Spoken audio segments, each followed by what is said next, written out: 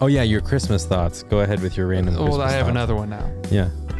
Rudolph. I don't buy it. What part? I don't buy it. He wasn't bullied. There's no way. You There's don't no think way. you don't think he was bullied? You're telling me a reindeer with a shiny, bright nose was bullied? I will say this. I had this thought around Christmas time because I was watching Rudolph. In a community that is like, it's like Christmas 365. Yeah. It's reindeer and elves. Mm-hmm. You having a red light, born with a red light, you would be so famous. You're telling me it would take people that long to realize that having a bright red shiny nose would come in handy when Around it's Christmas? 24/7? Yeah. What? Yeah, exactly. So now I think it's You know reversed. what? I think you're right. I think we should have pity on the Grinch and zero pity on Rudolph. Rudolph was getting tail. You know it. Dude. You know it. Are you kidding me? Think about the animal kingdom. Tail. Think about the animal kingdom. The reindeer. Yeah. You lunatic. Dude, in the animal kingdom, like the male or female species, however it works, like that has like a really bright, like eye-catching thing is the thing that gets Yeah. the tail. And it makes noise. Dude, Rudolph is constantly peacocking. Yeah, He's just like that's true. strutting it off. Except for when his dad tries to cover it up with dirt. Lame. I know. I'm just like, I feel like if he was bullied, it's because everyone was jealous. Yeah. But it must I can have see been. that. How could it not have been inherently like seen as advantageous? Yeah. I don't. Well, and if you're going to not see it as advantageous for that long, Mm-hmm. what's all of a sudden going to make you be like, you know what? Yeah. That's going to be a great guide for the sleigh. Yeah. All of a sudden you're like, that's bright enough to be a giant flashlight. Also, I was rewatching Rudolph. Dude, Santa Claus is a savage to Rudolph whenever he's born. What is up with all this savagery? Whenever he was born, he came in and he had like the red nose or something. And Santa Claus was like, ooh, hopefully you could get that figured out. He's not Rudolph like, the humpbacked reindeer. Santa, bro. They're acting like Chill. he's like hideous. Yeah. No, he's got he a just beautiful has red nose. literally the single greatest thing you could have in a community of like Christmas loving creatures. It's like a baby coming out jacked. You know, like it's like cutting down a Christmas tree that has lights attached already. It's like going to find a Christmas tree and one already has a star ornament on top And all the you're like- decorations. You're like, well, all I have to do is put it up. I'm taking this one. Beautiful. Yeah, and it's obvious that if you think about it, It's like a baby being born jacked. the Grinch, It is.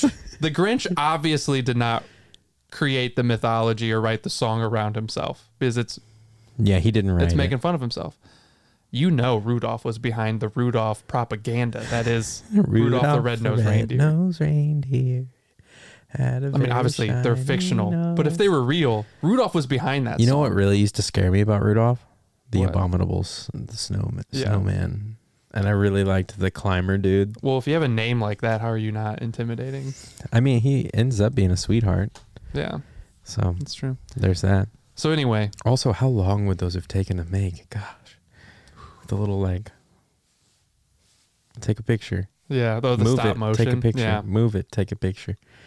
they had Yeah. more time back then. There was no Netflix. There's no cell phones. No Hulu, no Amazon, No Twitter. no social media, No no whatever Facebook is now. Meta. no Warzone, the metaverse. The metaverse. There's no metaverse. Anyway, I say all this so next year Uh-huh. I want all of us as a society to Uh-huh. lift up the Grinch and let's not, feed Rudolph's ego anymore. I'm just kind of tired of it. I don't disagree with either of those statements. I mean, I think Rudolph, his childhood was maybe a little more difficult than people did rag on him, like Santa Claus himself.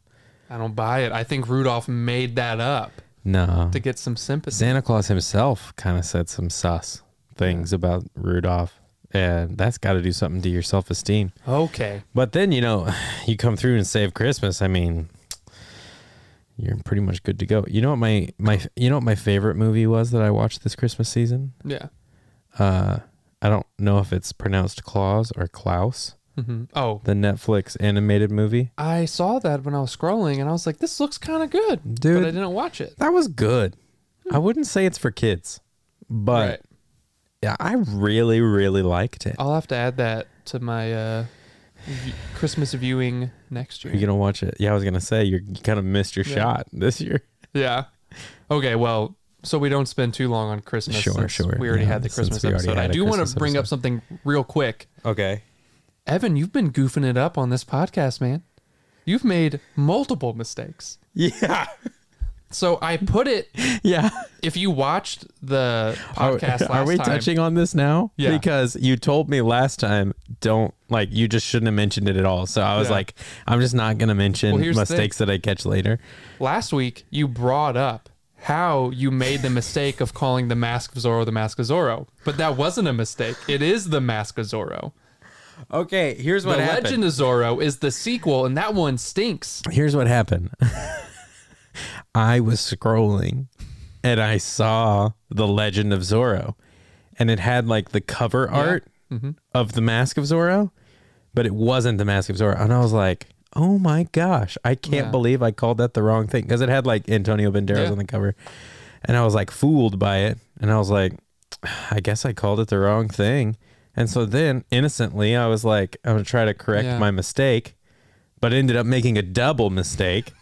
I had to put text on the screen to correct you. I saw it. But here's the thing, I'm culpable too, because, and if you watch the episode, you'll see me make a face. Yeah. Like I don't think that's right. Well, no, I made another mistake. But I you think. were so confident. I was like, oh, maybe it is flip-flopped. Maybe the first one is I Legend. think I made another mistake too. I Yeah, you caught did. one, but I can't remember what it is. No, What was it? you corrected me.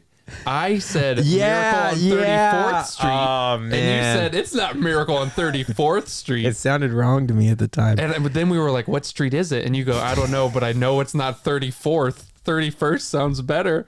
And I was convinced. And so then on Christmas, I'm scrolling through Christmas movies, and what do I see? It's the Miracle 30 on it's the 30 freaking 4th Street. You know what? You are culpable. You shouldn't be so gullible. You shouldn't be so easily swayed. That's No. true. I just, whatever you correct me, I'm like, oh yeah, okay. Let me just say though, 31st does sound better. I'm not. That's I how may you be. convinced me it does I may sound be. better. I may be wrong about the title of the movie, but I'm not wrong about the fact Well, that 31st sounds And better. You know what my next thought was? I saw that and I went, wait, what if this is like an Ocean's franchise thing? No, Where yeah, that's like dude, the- Andrew, that's like the fourth original, movie? the original is 31st. Yeah, I was like, what if there's a first one? That's the and they third made movie. sequels That's and they the just third kept one. adding the streets. Yeah, that's the third one. And then if you think about it, like, you think 35th Street's like, I don't get a miracle? No, we skipped over. Yeah, so anyway, Yeah, those are my, those, I made a mistake and then that wasn't actually a mistake. And then I doubled down on that mistake yeah. and then made a Christmas mistake as well. But hey, in the spirit of Christmas, Yeah. let's Hey, just forget about it. You're lucky that we don't have a big enough audience. to Oh where man, I would they're- get so much. They're finding would this. get destroyed. I'm finding this, so Yeah, well, thank you for mentioning it. I'm excited to see what this week's goof is. Yeah, let's throw a little mistake in there, Yeah. you know? Okay. Well, I think it's time for the main event. All right. I can't even remember what the main event is now. We are re-entering the Matrix. Oh yeah. So this past weekend, we got to see it in theaters. Yes, we did. And then I, like a crazy person, Yeah. drove home Uh-huh. and put it on HBO and watched it again, Back-to-back viewings. which is something I've never done, which I've never had the ability to. Yeah. And I'm kind of glad if this Warner Brothers experiment ends soon, Yeah. of simultaneous streaming in the theater. I'm glad I got to do that with a movie once, because it was Yeah. interesting to do Yeah. I was rewatching it today, so I guess that was about that. we saw it 4 days ago or something. Right. Okay, so you recently rewatched it. Yeah. I know your thoughts post movie theater. You Yeah. were a little mixed. Now I'm Yeah. curious, how are you feeling now? Now, after a little reflection, I actually really like what it was doing. I will say I don't think every single part of the movie was executed absolutely perfect. How dare you? No, yeah, you're right. But I think that I feel like that's a really tough position to be in with a story that's so complicated. You have to come up with a storyline that's like, that feels fresh, but honors the feeling of the old movies. And I think that they came up with something that was really, really inventive and good and creative. Yeah. And they found a way to further the story and not tell the same story over again. Yeah. One little tidbit that I hated the first time I watched it, but really liked the second time I watched it, was when they were in the Matrix, it didn't feel like the old Matrix. Right. It felt... Well, technically it wasn't. I'm getting there. So it felt cleaner and new and shiny and like a brand new department store, like the bathroom in a building that was just built. Yeah. It's like so fresh and so clean and like spotless. That's how the Matrix felt. And I was like, oh, this doesn't like feel as like real and gritty and like cool as the old Matrix felt. And then I realized towards the end of the first viewing of the movie, but especially in those opening scenes in the second viewing of the movie, like, this is a brand new Matrix. Yeah. Like, this is new software. This isn't old Matrix software. Like, this is a different Matrix completely. So it's brand new and it's clean and it's shiny and it's different. And like that, they're setting this Matrix apart from the other by having it feel this certain way, which I actually think was genius and really, really cool. But it was like just jarring at first, because I think it feels more grounded. In the old movies, it feels grounded because it's like, this is more like gritty, like this is more like what it would actually be like in a city. Yeah. But then in the new one, it's like there's no trash on the streets. There's no like, people like people out of place. It just seems squeaky clean and kind of fresh. Yeah. Which I think that was like completely on purpose. Yeah. That's an interesting word, jarring. And I think a lot of people, when they watch, are going to feel a little jarred. And I think the key to this movie, and with any movie, honestly, but when you're talking about a fourth movie in a franchise, one where the most recent movie was in 2003, and it's a popular franchise, like, you need to go into this and just be open. Hugely popular. Yeah. The key to this is just to be open to what Lana Wachowski is trying to do. Because if you go up there with your like really heavy, like, I want it to be like the old Matrix expectations, I'm not saying that's wrong. I'm just saying like, you're going to struggle at first. Definitely. And that's why the second viewing for me was good.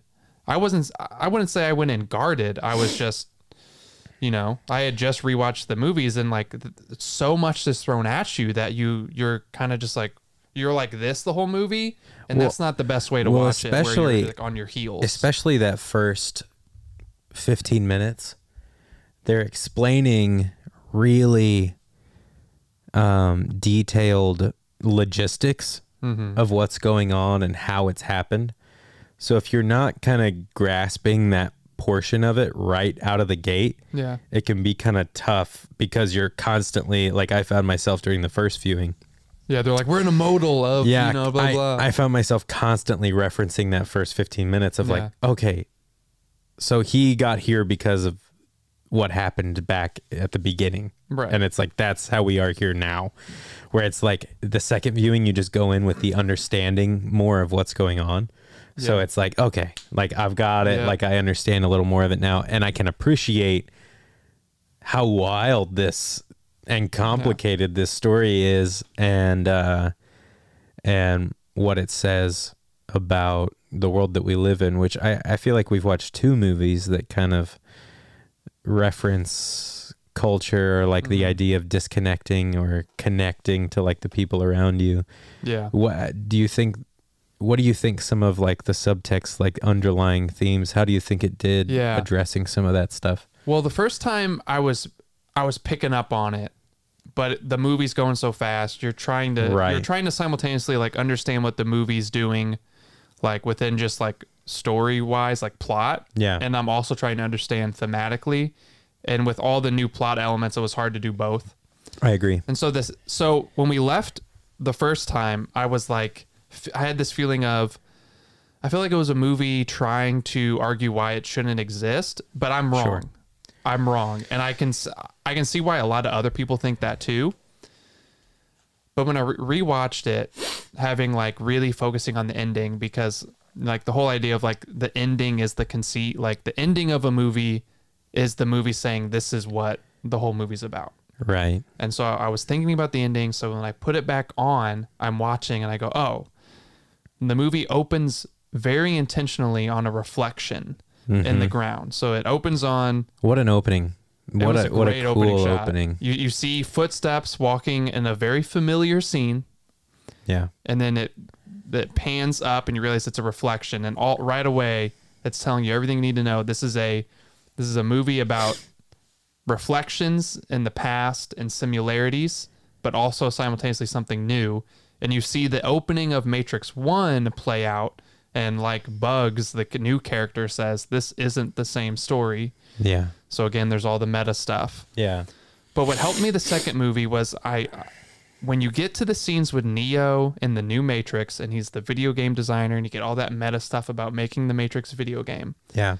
I watched it with the understanding that Neo in those scenes is Lana Wachowski. Yeah. And it's her experience of wanting to make a new Matrix movie, and being told from all these other people what her movie is. Well, and the second time I was struck even more by that conversation that Neo has with his boss in his office, where he's like, our partner or our parent company, Warner Brothers, has that. And I was shocked that they actually said like the company's name, like the real company's name.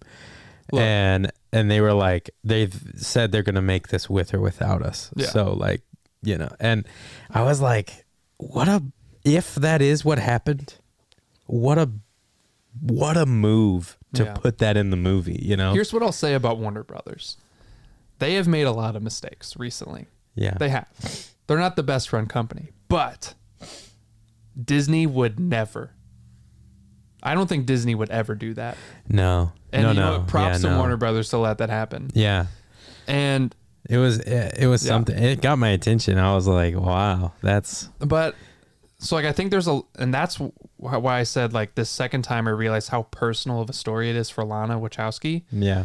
Because having read some stuff of what she said, there was this understanding that Warner Brothers was trying to make a new sequel.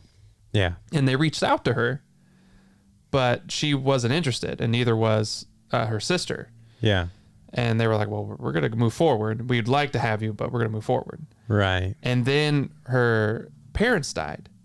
And she got to this point where, and I would encourage you all to like go look up her quote, because I don't want to butcher it, but you know, she got to a point where she lost some friends and lost some family, and she was feeling really lonely, and she reached out in her mind to Neo and Trinity, to like these very familiar characters. Yeah. And she had the idea for the story, and she wanted to go back and reconnect with those people. So a lot of people are reading this movie as a cynical anti-sequel film, and I don't think that's exactly accurate. I think it's a critique of a very specific type of making a sequel of, we're going to do a cash grab. We're going to capitalize on like what we think people want. The nostalgia. And all that stuff. And like, if you think about Neo sitting there, like being told like, this is what the Matrix is about. This is what the Matrix is about. It's about bullet time. Yeah. It's about this. It's about, you know, a capitalist critique. It's about blah, blah, blah. And like, I could just picture Lana being like, all these people want to make the Matrix without me, but the Matrix has always been a personal story for her and her sister. Yeah. And when you think about the very ending of the movie, what does Trinity say? We're going to, because they now have the power to manipulate the Matrix. Yeah. We're going to make it in the image that we want. Yeah. And for me, this whole movie is a meta commentary, not just on like, sequels are bad, blah, blah, blah. I think it's more nuanced. It's a commentary on being able to tell your story. Yeah. And fighting for the ability to tell your story the way you want. Well, and giving yourself the allowance to be able to say at the beginning of the movie, I was done with this story. Yeah. I was done with this. Because I think Neo at one point, or one character, I think it's Neo, says like, I thought I was done with the Matrix. Yeah. Mm-hmm. And then allowing yourself to find it again in a new way. Yeah, and that's exactly it. Let that be the story. Yeah. The fact that you thought you were done, but you connected with it and you came back and made something new again and reinvented it and made it modern to where it speaks to what's going on now in our world and our culture and you know, I think speaks to a lot of those things really well. I mean, I think it's overt and you just can't get away from that idea of like you're hooking up to this software program. Yeah. And you get into this world that's idealistic and different, and you get whatever you want whenever you want it. Things are kind of just handed to you and given to you, but it's equal parts pain and equal parts euphoria. Yeah. And even though it's painful, and even though when we're hooked up to this, and I think the metaphor is like cell phones, or when we're online or when we're on social media, we see all these things that make us critique ourselves and make us like check ourselves and be like, you're not good enough. Like, you're not attractive enough. You're not smart enough. You're not talented enough. And we're a glutton for punishment. We keep going back for that pain because the movie kind of critiques that the human brain of like, we thrive on that, like suffering and the pleasure kind of it. Yeah. But I think it also works like even just inherent in like Neo's story. Yeah. In that I think it's great that Lana found a way to tell a story that was personal to her, but it also made sense for Neo within the story. That if you think about the original trilogy, it's about, you know, in general terms, the first movie seems to me to be about living in a loop, living in like you're a cog in the machine. Yeah. You feel like you have no purpose. Yeah. Like, you know, like it was really heavy when I rewatched it with like his bosses at his work being like, we want you here 9 to 5, blah, blah, blah. It's like very structure, very much like these are the rules. You live, you're a part of the machine. And then realizing all that's a story, it's an illusion. Right. And you can break through it. And then you have the power to manipulate story, reality. So like the fictions, the stories that rule our lives, you know, politics, money, like they're all just stories. Well, and that's and the you break beautiful, through it. I think it's the beautiful thing about the Matrix in general.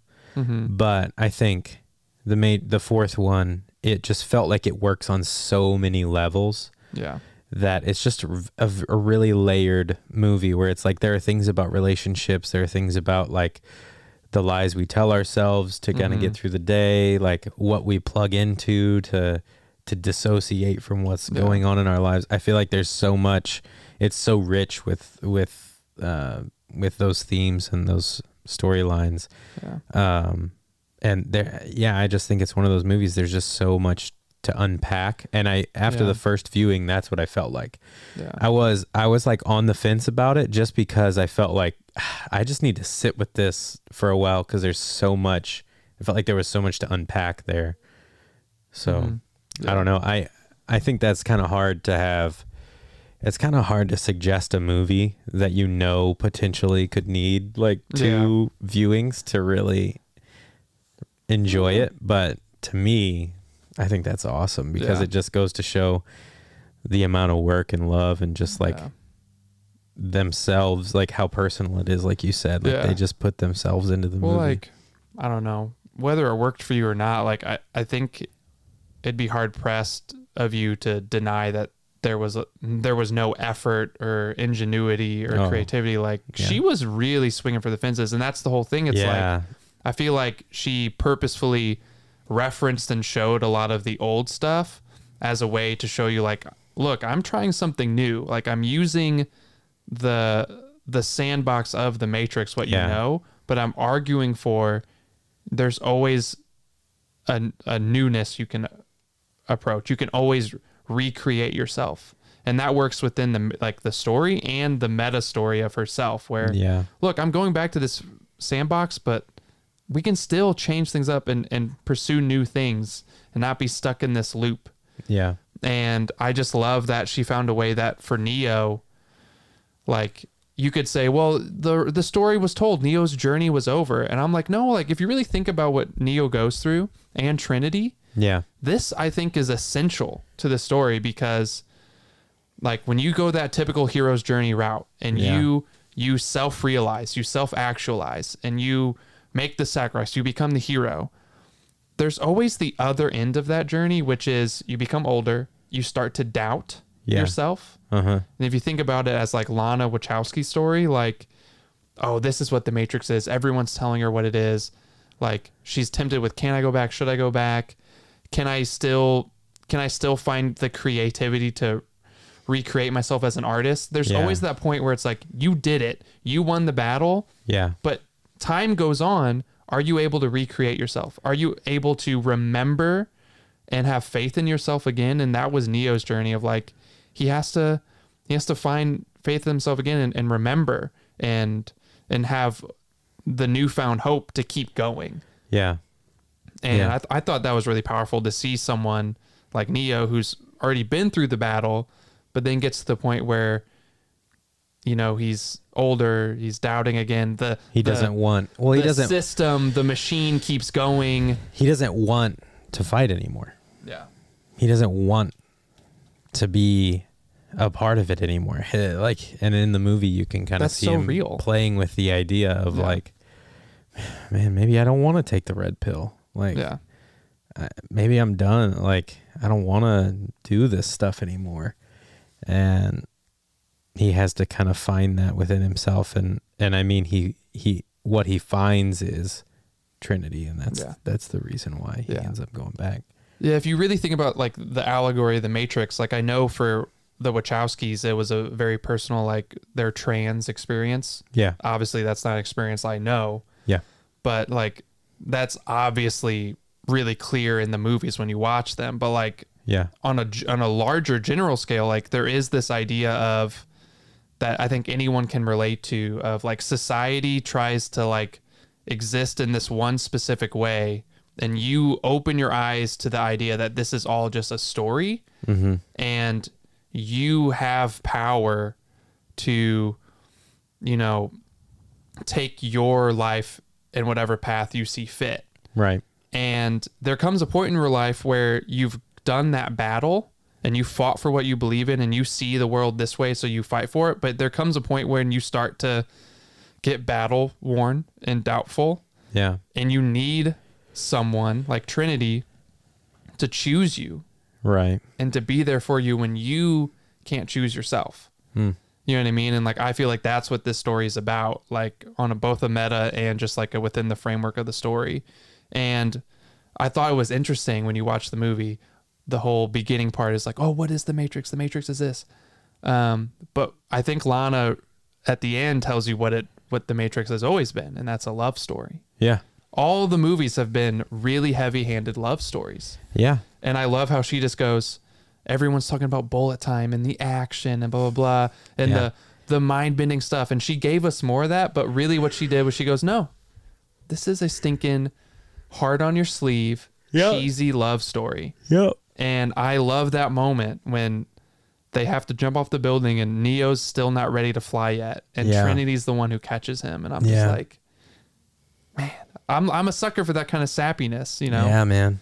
And no, the more we talk about it, the more I think about it, I think it's just one of those movies that the deeper you get into it, the more you realize is there. Yeah. And I just think the more we talk about it, the more I realize it was just a really thoughtfully made movie. And I just really liked it. Well, let me ask you this. Because when I first watched it, like beyond just like the thematic stuff, like the more just nitty gritty, like the action, I remember watching and going like, I don't know how much I love like some of these action sequences. I rewatched it, and a lot of them played better this time. Yeah. But I was curious to get your take on that. There were a couple of sequences in particular that I wasn't the biggest fan of. The train sequence. Mm-hmm. I wasn't a huge fan of the train sequence. Yeah. And the where Neo and Agent Smith fight for the first time after them kind of like actualizing again. Some of that, and I'm no like expert on choreography and stuff like that, but some of it seemed a little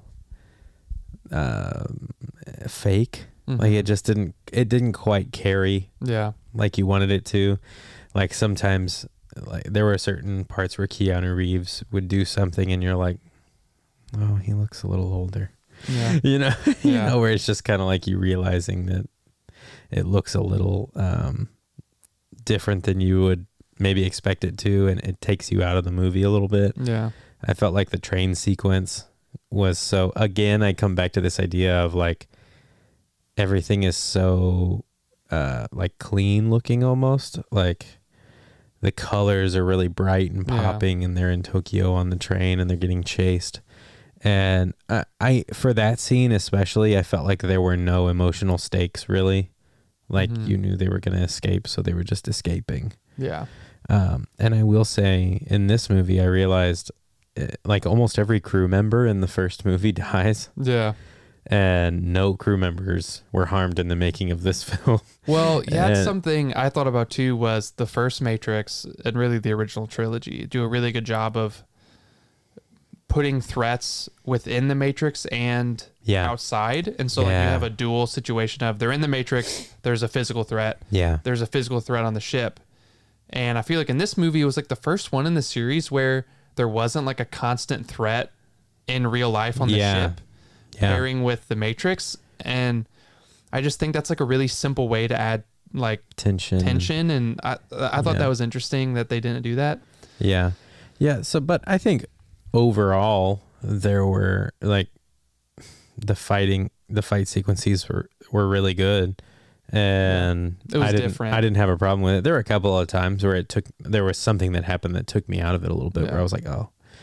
I will say the third act stuff I thought really worked. Like the motorcycle chase sequence. Yeah. The stuff on the roof was awesome. On the roof was it's really cool. It was really well done. Well, and it looked amazing. It looked really good. Yeah, it looked amazing. And like the stuff on the roof. That's where practicality comes in handy. Like you could tell they were actually on a roof. Yeah. And like they actually jumped off the building. I mean, they had ropes and stuff. Yeah. But they actually did it. It looked so visceral.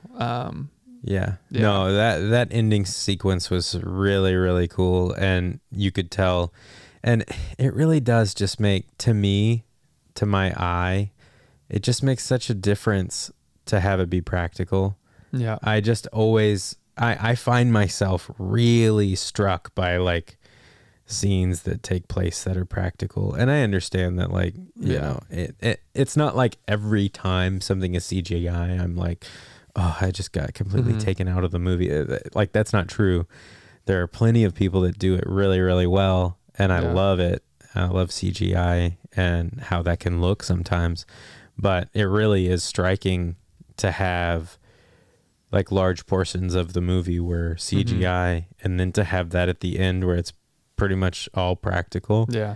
It was like a really drastic juxtaposition where it was like, oh, this looks awesome. Yeah, I agree. I think just real quick, like on an overall scale, I think it was a really conscious choice by Lana to do the action differently aesthetically. Like the original trilogy has a lot of that kung fu style, like put the camera wide angle, not a lot of cuts in the action, which I really enjoy, but I think she wanted to just go a different route and not make it so reminiscent. Yeah. And I think in some of the scenes, like there was a lot of like really up close, quick cutting action sequences, and it seemed a little claustrophobic and like kind of a little too choppy. And I think you said the word that I couldn't quite come up with earlier was claustrophobic. Yeah. Where both of the scenes that I mentioned took place in a small train. Yeah. And then the other scene I mentioned took place, and it was kind of like a small, cramped area where there were walls and stuff that they were like kind of punching and breaking.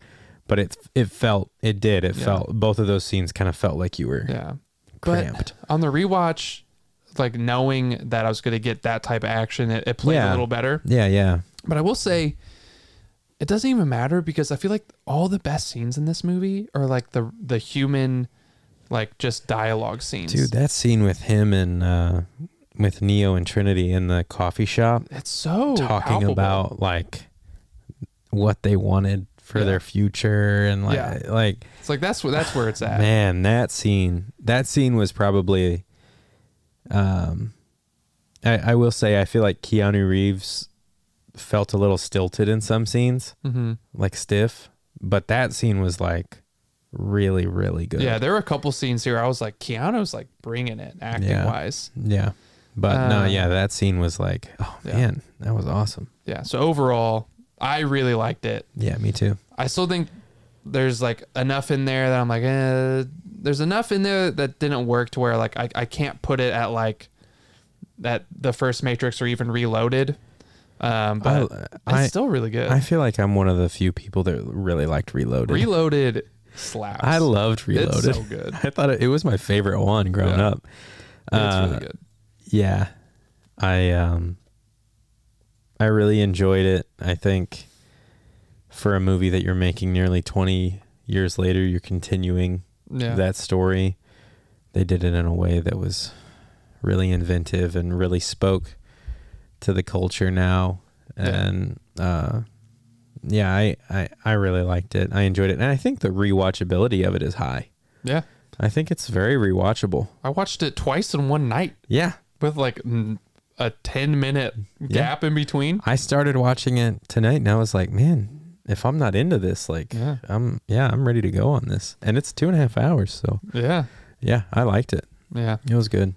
Well, I don't know how much time we have left in the episode, but I think we should bring something up that we both watched a new movie.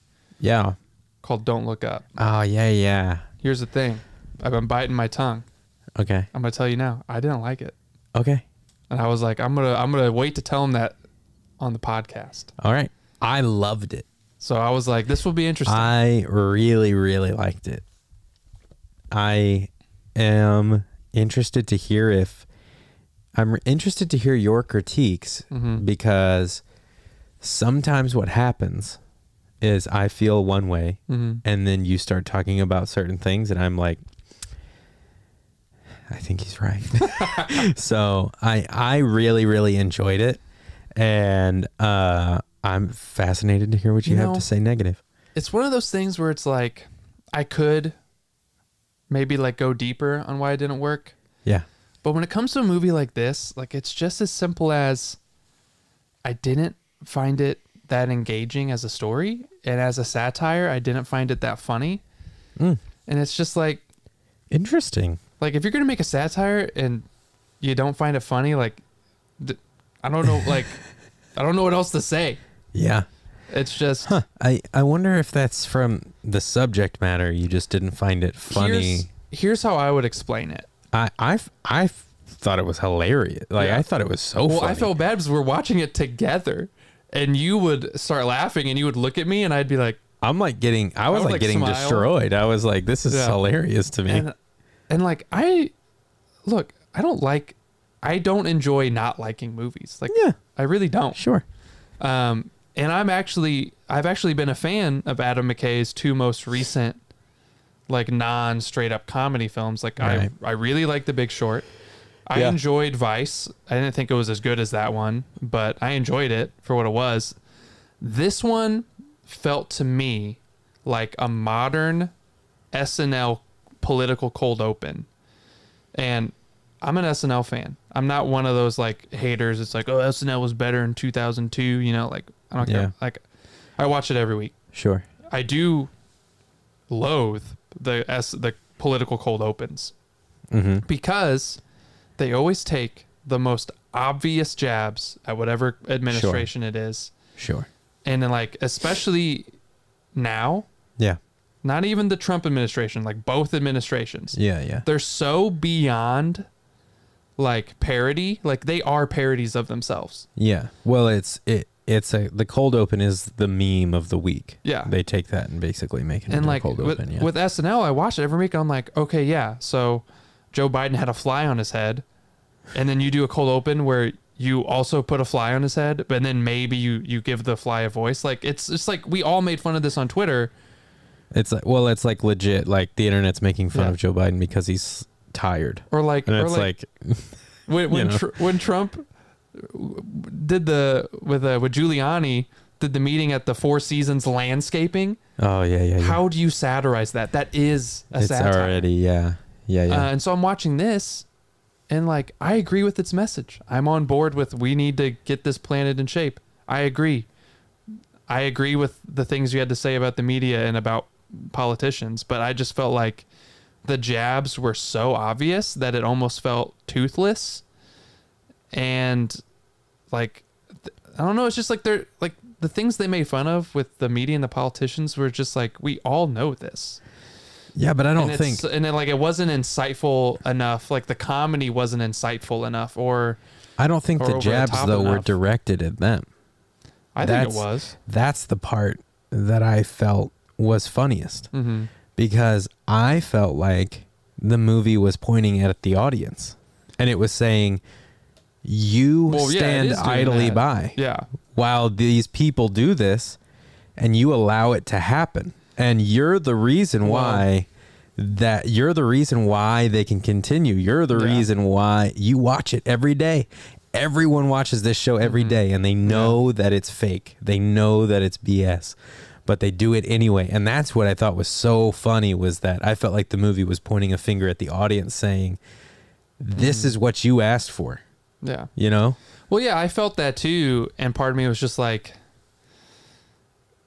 why are you punching down like that? Like, yeah, I think there are some audience members who probably aren't aware that they're a part of the problem, but it's like, well, they're not going to be the ones watching this. Yeah. And so I was like, yeah, like I get that it's making fun of the cultural moment of like you're too obsessed on your phones, you're too obsessed with what celebrity is dating who. Well, It's like, and I think it comes back to this idea because I think yeah, that the movie was about being aware of climate change and how to deal with that and having the willingness to make Mhm. sacrifices and do the right things even though it's unpopular. And like I think that like the more serious beats of the movie Yeah. were about that, but I think I got a big like by the end of the movie I Mhm. felt like they were saying like being with your people right. that you love is what is ultimately what's important. That Right. line at the very end of the movie where Leonardo DiCaprio says like, I guess I'm probably going to butcher it, but he says something to the effect of, I guess we didn't realize we had everything we needed Mhm. all along. Right. Like we had this desire to want more, to get more money, get more entertainment, Yeah. to get more beautiful, to get, all this stuff. But it's like, we didn't need any of that stuff. None of that Mhm. was important. Us being together was the important thing. And like, we didn't realize we had everything the whole time Yeah. and we're not realizing. And the tragedy of that is that we're not Mhm. realizing it now until it's all Yeah. gone. Yeah. Like, it's one of those movies where it's like, I agree. It's like, I agree with what Right. the movie's saying, which makes it hurt even more, where it's like, I'm on your team. Right. Like, whatever message you're getting out here, I endorse it. But like, I wish it was for me, a movie that entertained me and made me laugh a little bit more. right. Because again, it's like, I understand the myopic view of the characters of even the guy, Leonardo DiCaprio, who's trying to sound the bell, got caught up in the Yeah. game. Like, I get that. And I just felt like a lot of the observations were just like, yeah, we all get this. Like, we all know this is the problem. Like, we all know the media, the politicians, the culture like this. I just wish it was a little bit more insightful and like, just again, like I said at the beginning, like take that all aside. Just like, I wish the jokes themselves were better. Like, I just didn't, Sure. they just didn't work for me. And I'm just like, and so like, if you're not going to make me laugh throughout 2.5 hours, it's going to be a slog. I do understand. I understand a little bit of what you're saying because I actually don't think there are that many jokes in the movie. Right. Because they're just writing a potential reality of what could happen Right. if a comet was going to come destroy Earth. Yeah. The things that could be said on TV, the things that could be done by large tech operations. Like, I think largely the movie isn't really telling jokes. It's just painting a reality, a world that could exist if this happened. And the funny thing is, the funny thing about it is that it's not that far from what you think could happen. And it's like, it's a horror movie in that way. Yeah. And it's also kind of funny because you're looking at yourself being like, yeah, I feed into this. I do this. That's something that I would watch. That's something I would enjoy. Why it didn't work for me, because even the dramatic elements, I'm like, this is so close to reality. Like, I know how this movie ends. Right. I was like, it's just gonna, like, nothing's gonna work. Yeah. And so like, I couldn't, I don't know, like the characters were mostly feeling just like kind of like on their pedestal, preaching about a cause I already believed in. And then I'm like, this is so close to reality. Like, I know where this is going. I didn't think some of like the satire, the way it's painting some of the characters was that funny, because it's like, it's just obvious. Right. But, you know, it's like, whatever. Yeah. I don't hate the movie. I was just kind of underwhelmed. Just like, Right. yeah, like it didn't really work. It wasn't that funny to me. And like, just the story itself wasn't that engaging. So, Yeah. but Well, and hey, that's fine. here's the thing. But I enjoyed the heck out of it. I was super entertained by But it. here's the thing. It's the rare time we disagreed on a movie Yeah, it is. on this podcast. It really is. But I thought Leonardo DiCaprio had one of the great freakouts. He's great on freaking out. He is a fantastic, like Tom Cruise running. Leonardo DiCaprio is that of freakouts. Well, this stage of his career is my favorite so far. Like Yeah. the fact that like people like Tarantino and Adam McKay are realizing that Leonardo can play these really neurotic characters this well has been a revelation. Yeah. Because I thought was, I mean, he's good in a lot of the things he's in. Yeah. He's one of the greatest actors alive right now. Yeah. But I thought I really enjoyed him in this movie. He was fun to watch. That he got started as like the pretty boy heartthrob. Right. And now he's at a stage of his career where he plays these really neurotic, sweaty, just like nervous characters. I love that you use the word sweaty. It's just like, it's so good that he can do that. Like, again, I'll say it. His performance in Once Upon a Time in Hollywood is my favorite performance of his. Yeah. He is so hilarious in that movie. I will say of you, because this is one of the rare times we disagree on a movie, I kind of feel like you're taking the movie a little bit too... I think you're holding its feet to the fire a little too hard. I don't know, man. Because at the end of the day, it is a comedy. Like, it is trying to have... It is trying... It's doing what good comedy does, which is taking something dark and kind of serious and scary and making it to where we can talk about it. Yeah. And it's, they're lightening it up a little bit. But I think you have to remember, like, at the end of the day, I think they did want people to be able to have fun and watch the movie. Yeah. If you didn't have as much fun as you thought you would watching it, that's fine. But, I think maybe your expectations were just really high. And it's one of those things where I'm not going to write a diatribe on it that I hated it so much. Sure. This is probably the last time I'll do it, but I just wanted to bring it up because we never have this back and forth. Yeah. You know what I mean? And so again, like, I made it through. I was just a little underwhelmed. Yeah. And I was just like, Well, and I mean, a lot of the performances were really good. And I mean, that helped carry through. Yeah. I'm sure if you weren't enjoying it, you could at least enjoy Leonardo DiCaprio having panic attacks in the bathroom. Seeing Leonardo DiCaprio finally be paired with someone his own age. Yeah. That was a little like, whoa. Jarring. It's like Leonardo DiCaprio paired with a woman who's How do his eyes keep getting bluer and bluer? the color correcting. Oh, shut Yeah. up. Yeah, it's contacts. He has Yeah. purple eyes. No, but I really enjoyed it. I really enjoyed the scenes where they were on the morning show and just doing their best to like keep up the facade of, Yeah, you know, literally everyone's going to die in 25 days, but Yeah. they're still having a morning show yeah. talking about like, you know, cute stories about, you know, I will different say, things. just a quick shout out to anyone who's interested. This story was very similar to one of my favorite book series in recent memory called The Last Policeman. And it's a story about there's a impending comet coming to Earth and everyone's determined that it's going to hit, the world's going to end, there's nothing we can do. And so the whole premise of the book is like, what does the world look like when everyone knows they're going to die? Right. And it follows a police officer who, because the world's ending, and I think in that book, like it's further in the future. It's not 6 months. It's probably like a year and a half to 2 years or something. Yeah. It's like, what does the world look like when everyone knows their time's up? And so everyone like quits the police force and he finally gets promoted to detective Yeah. because there's no Everyone one else. quits. And he is determined to keep investigating crimes when no one else Wow. wants to. Yeah.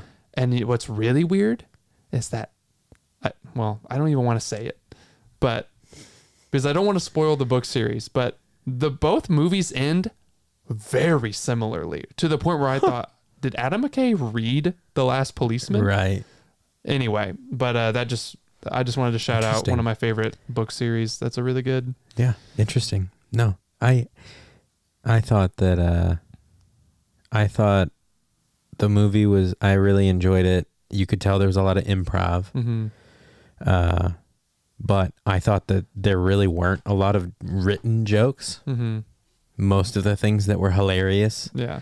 that were like, most of the things that were funny were just like made up or like improvised. Because I saw a thing about Adam McKay talking about it, and he said like he let everybody do a ton of improv, and like a lot of the funniest moments of the movie were improv. Yeah. So I think I don't think they wrote a lot of jokes for the movie. I think they relied on a lot of improv from the actors for the funny moments, and Well, like whatever it was, the other it wasn't funny. the other funny moments were just like, it was funny because you were realizing like, oh yeah, Well, the best I do that. The best recurring joke was the guy who made him pay for the snacks. Oh man, That part was that really part, made me I laugh. was like, She that just worked. couldn't let Yeah. go of the fact yeah, the that, fact that she kept bringing it up. that Was he like, he's a 5-star general. Why is he? Why is he fleecing us for snacks? $20? Yeah.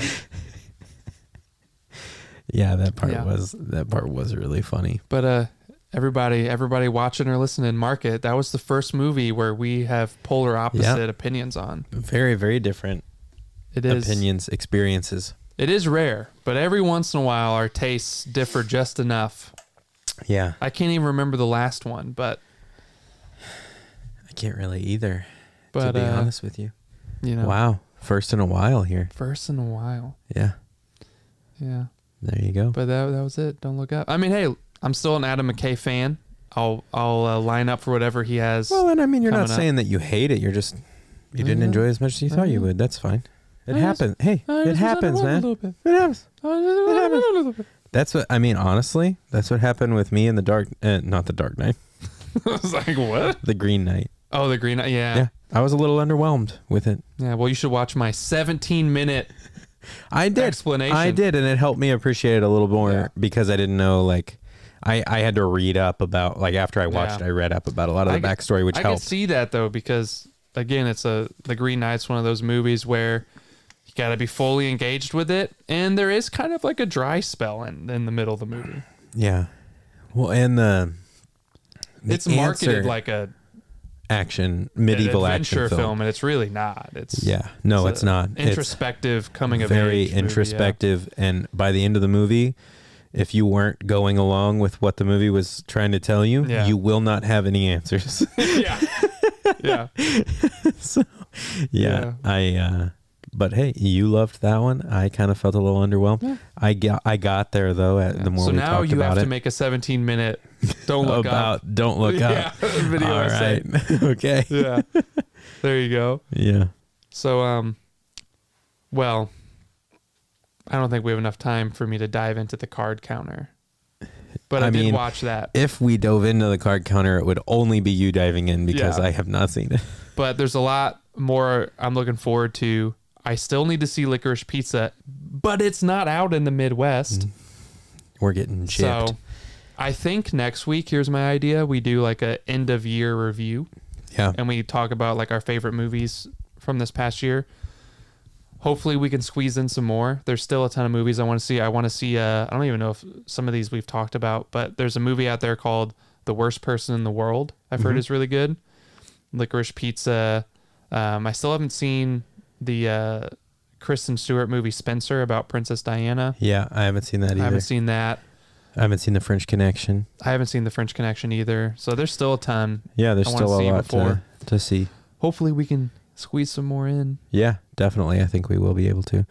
Yeah. The end of the year was like so hectic. It was hard to Yeah. like find time to squeeze movies in. But I've actually watched more movies this month than any other month this year. I've watched more movies in the last like 10 days probably than I have the rest of this Yeah. month. It's beautiful. Just because you finally have some time off yeah. after like the holidays get going and stuff like that. But yeah, I think there's still a lot of movies to watch that are going to be, I think, contenders for like awards and stuff like that, or Yeah, we should- that are going to be really talked about. We should go hard for the Oscars. Yeah, I when think that so time too. comes. I would And love to. I like if doing he's that. listening, Dan, we're gonna rope you in Yeah. because Dan loves the Oscars. Yeah. And I think we should rope Dan in for I that just time. like watching all of them.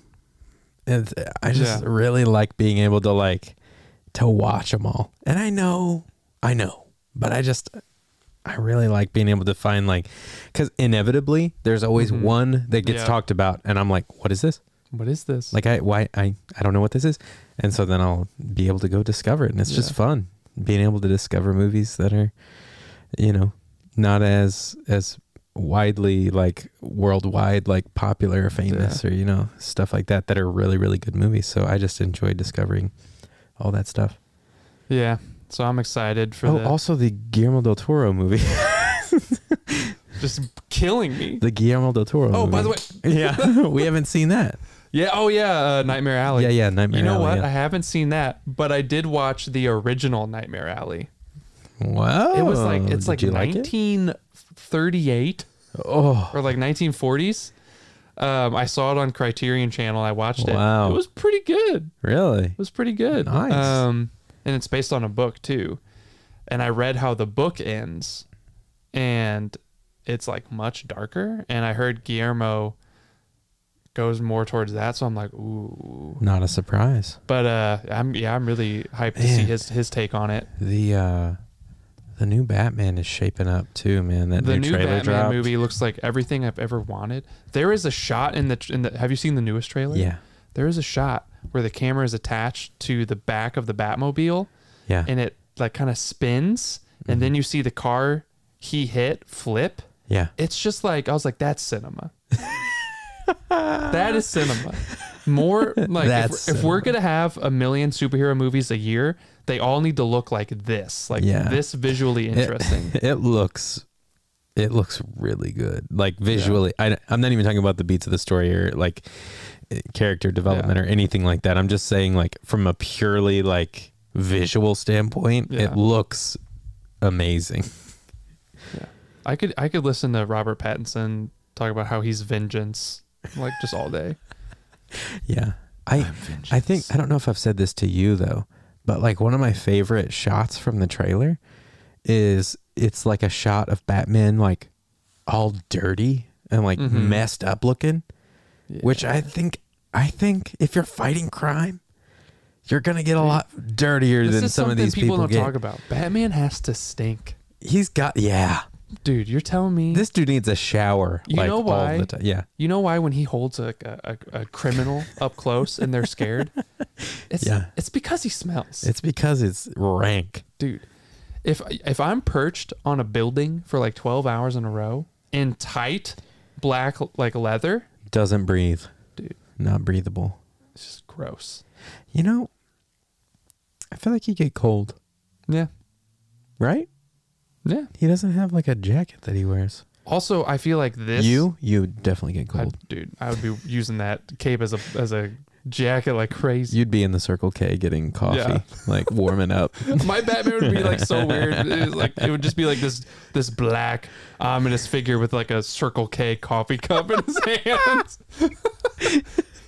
Like a backpack. Yeah, It's the I'd be backpack like, and a laptop. Batman. And the criminals be like, "Oh, dude, you've been drinking coffee, like, some serious coffee breath." Hold on, I gotta take a coffee break. But this Batman is going the tradition of the Michael Keaton Batman, I think, where he genuinely looks insane, and that's the best way to do Batman. Yeah, I think we've talked about it.